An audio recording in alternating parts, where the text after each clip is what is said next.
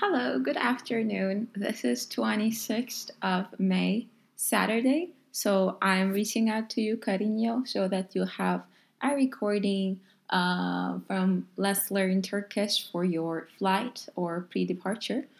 It's been a while, I know, because each day of last week, it was either the doctor's appointment for my results or, autoscola or whatever it is. So, and also booking care. So I was busy, but I also knew that you would have family time, so you wouldn't have so much of, Turkish language investment time. So that's okay. We go in our pace, as we always say. And I hope, I change my kind of objective with you learning Turkish in these podcasts. It's not going to be an ultimate guide. It's just going to be an introduction for you to hopefully search for more. So I'm in the book that I have been covering for the last few chapters, Teach Yourself Turkish. It's on the page 78 to be precise. And this is where they have this grammar section where they go through certain key conjugations or certain key formulations to avoid the vowel crash. The very first thing that I've been saying. I know it's not the easiest thing for someone who doesn't get the taste of the language, like it was food or it was music, because if you were to be in Turkey where you constantly hear people, you would understand, there is actually like a method in this madness. There is a way that certain vowels follow others and the vowels don't get together, and they kind of get together in a harmonious way. So I would recommend like listening Turkish radio or some shows or your best friend, whichever works for you. So having this introduction, I now want to go to the past tense.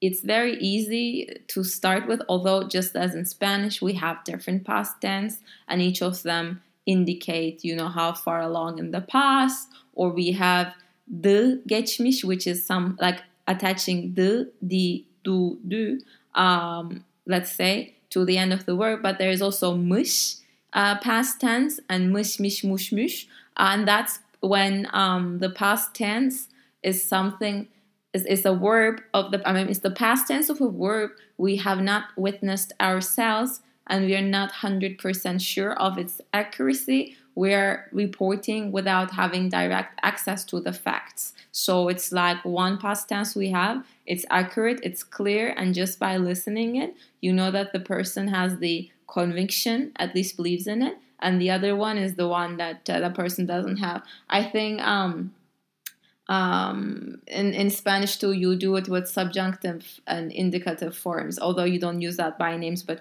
in Spanish, when you say es posible que ella vaya, but normally you say ella va. Like, why is it ba and baya? Baya is a subjunctive form, and that's when the person is not sure, it's unclear. So that kind of thing we apply to the past tense, although the core of the word, the root of the word does not change. So now that we have explained this, I'm going to give some examples. The book uses the word zengin, which means rich.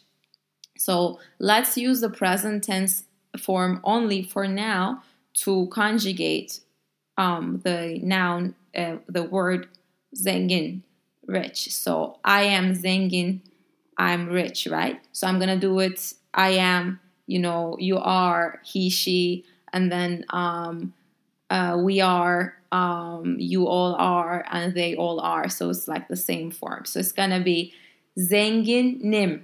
I am is attached. Zenginim, I am rich. Zenginsin, zengin, zenginiz, zenginsiniz, zenginler. So that's the present tense. And how do we deal with it in the past tense? So I don't want to say I'm rich. I want to say I was rich. So I say it like the zengin does not change. But instead of saying im, I say dim. Zengin dim. And just by saying that, it's already in the past. And you understand that, it doesn't apply to the present moment anymore. So I say zengin dim. Zengin din. You were rich. zengindi, zengindik, zengindiniz, zengindiler. So, it's like the D thing is placed right in the middle of the root, which is zengin, and then the conjugation you use to literally make it from I, you, he, she, it, like in between. So zenginim becomes zengindim. Zenginsin becomes zengindin. But in this one, in the first zenginim, like the D is in between, the I am stays, zenginim, right? But zenginsin, the S drops and then it is replaced by D, so zenginsin becomes zengindin.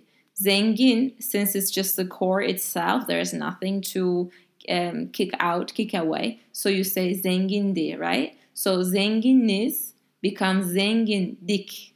Zenginsiniz, the S drops again, becomes zengindiniz. Zenginler becomes zengindiler.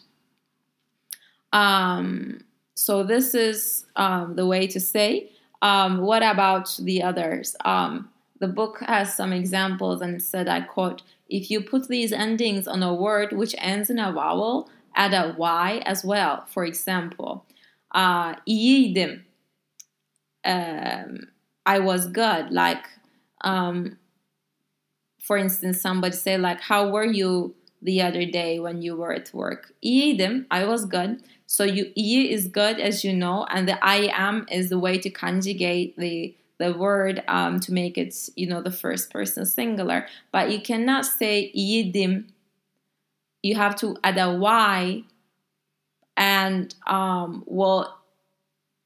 because it ends in a vowel. Well, you might say, well, it ends in a vowel, but it then starts with D-I-M, so there is no problem of vowel crash, or let's say two vowels together. I know that, like, I don't think there's too much of a logical explanation to say as to why, but you just have to come to a point where it sounds better to you. Like, it's, I guess, similar to you when you tell me in Spanish, well, where is the emphasis? And I don't know, like, I will never almost, like, if it's, for instance, educación, like that ion, like, I know there is the accent on the O, right? But that's because ion words always have it. But other than that, like, if you just throw me a random word, I wouldn't be 100% sure if I will write an accent, stress on top of a word, or top of a character, and if I do, which character, like, it's not clear to me. Same it is, like, I don't expect it to come, but hopefully.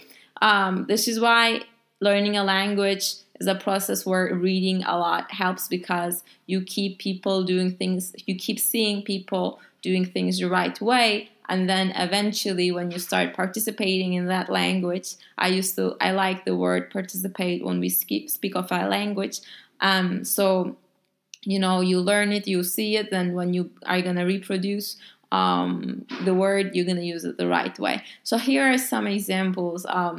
Satıcı is a salesperson, and we're going to use in the past tense. So that person, let's say he was a salesperson, right? You're going to add the, like, because I said the, di, do, and the kind of vowel you use depends on the vowel that originally is, let's say, available in the root of the word. So, again, Y is necessary. You cannot say satıcıydı, satıcıydı.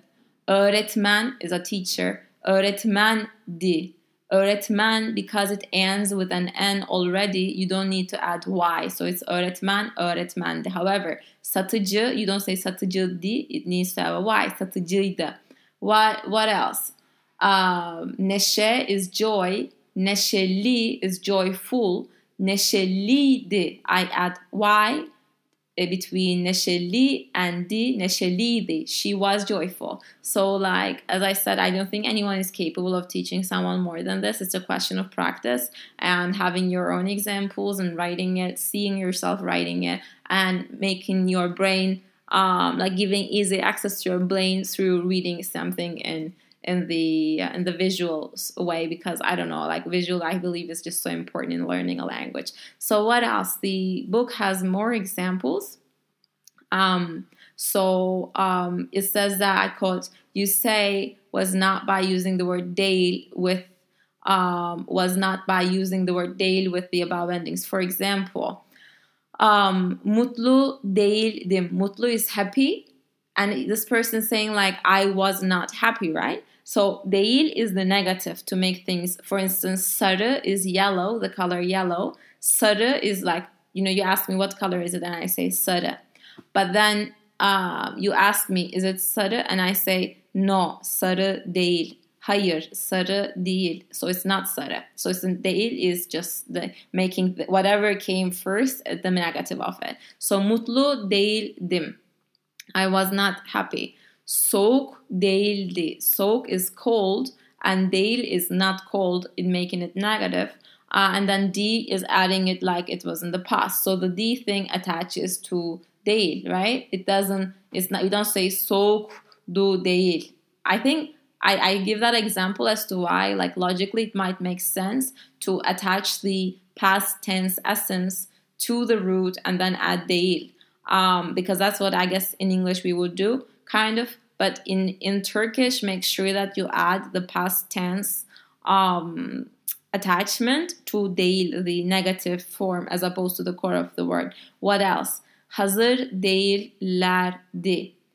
Hazır is ready. Hazır değillerdi. Hazır değil is not ready, applying to the third person singular, like a thing, a singular thing. Hazır değil. Ler is the plurality, so I already know that we're not talking about one person or one thing, but multiple persons or multiple things. Hazır değillerdi, and also a D in the past. So you already see that the past form D is something we add at the end here.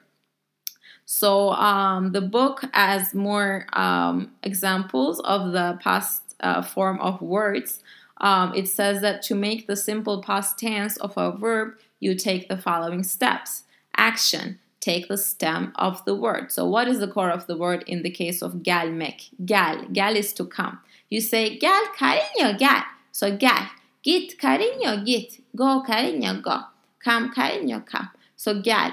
Add the past form of the word to be. Geldim, I came. Geldin, you came. Geldim, geldin. Geldi, geldik, geldiniz, geldiler. So I conjugated in the full.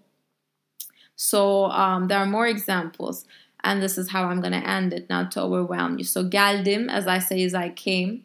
Gülmek is to laugh or to smile. Here the book translates it as a smile, but I think it's a mistake, because smile more precisely is gülümsemek. So gülmek is just to laugh. Güldün, you laughed. Seyretmek is to watch. Seyretti with double T. Seyretti is he watched. Thomas Liverpool maçını seyretti. Thomas watched the Liverpool game. Gittik, gitmek is to go. Gittik, we went. Başladınız, you started. Başlamak is to start. Başladınız, you all started in plural. And lastly, beklediler.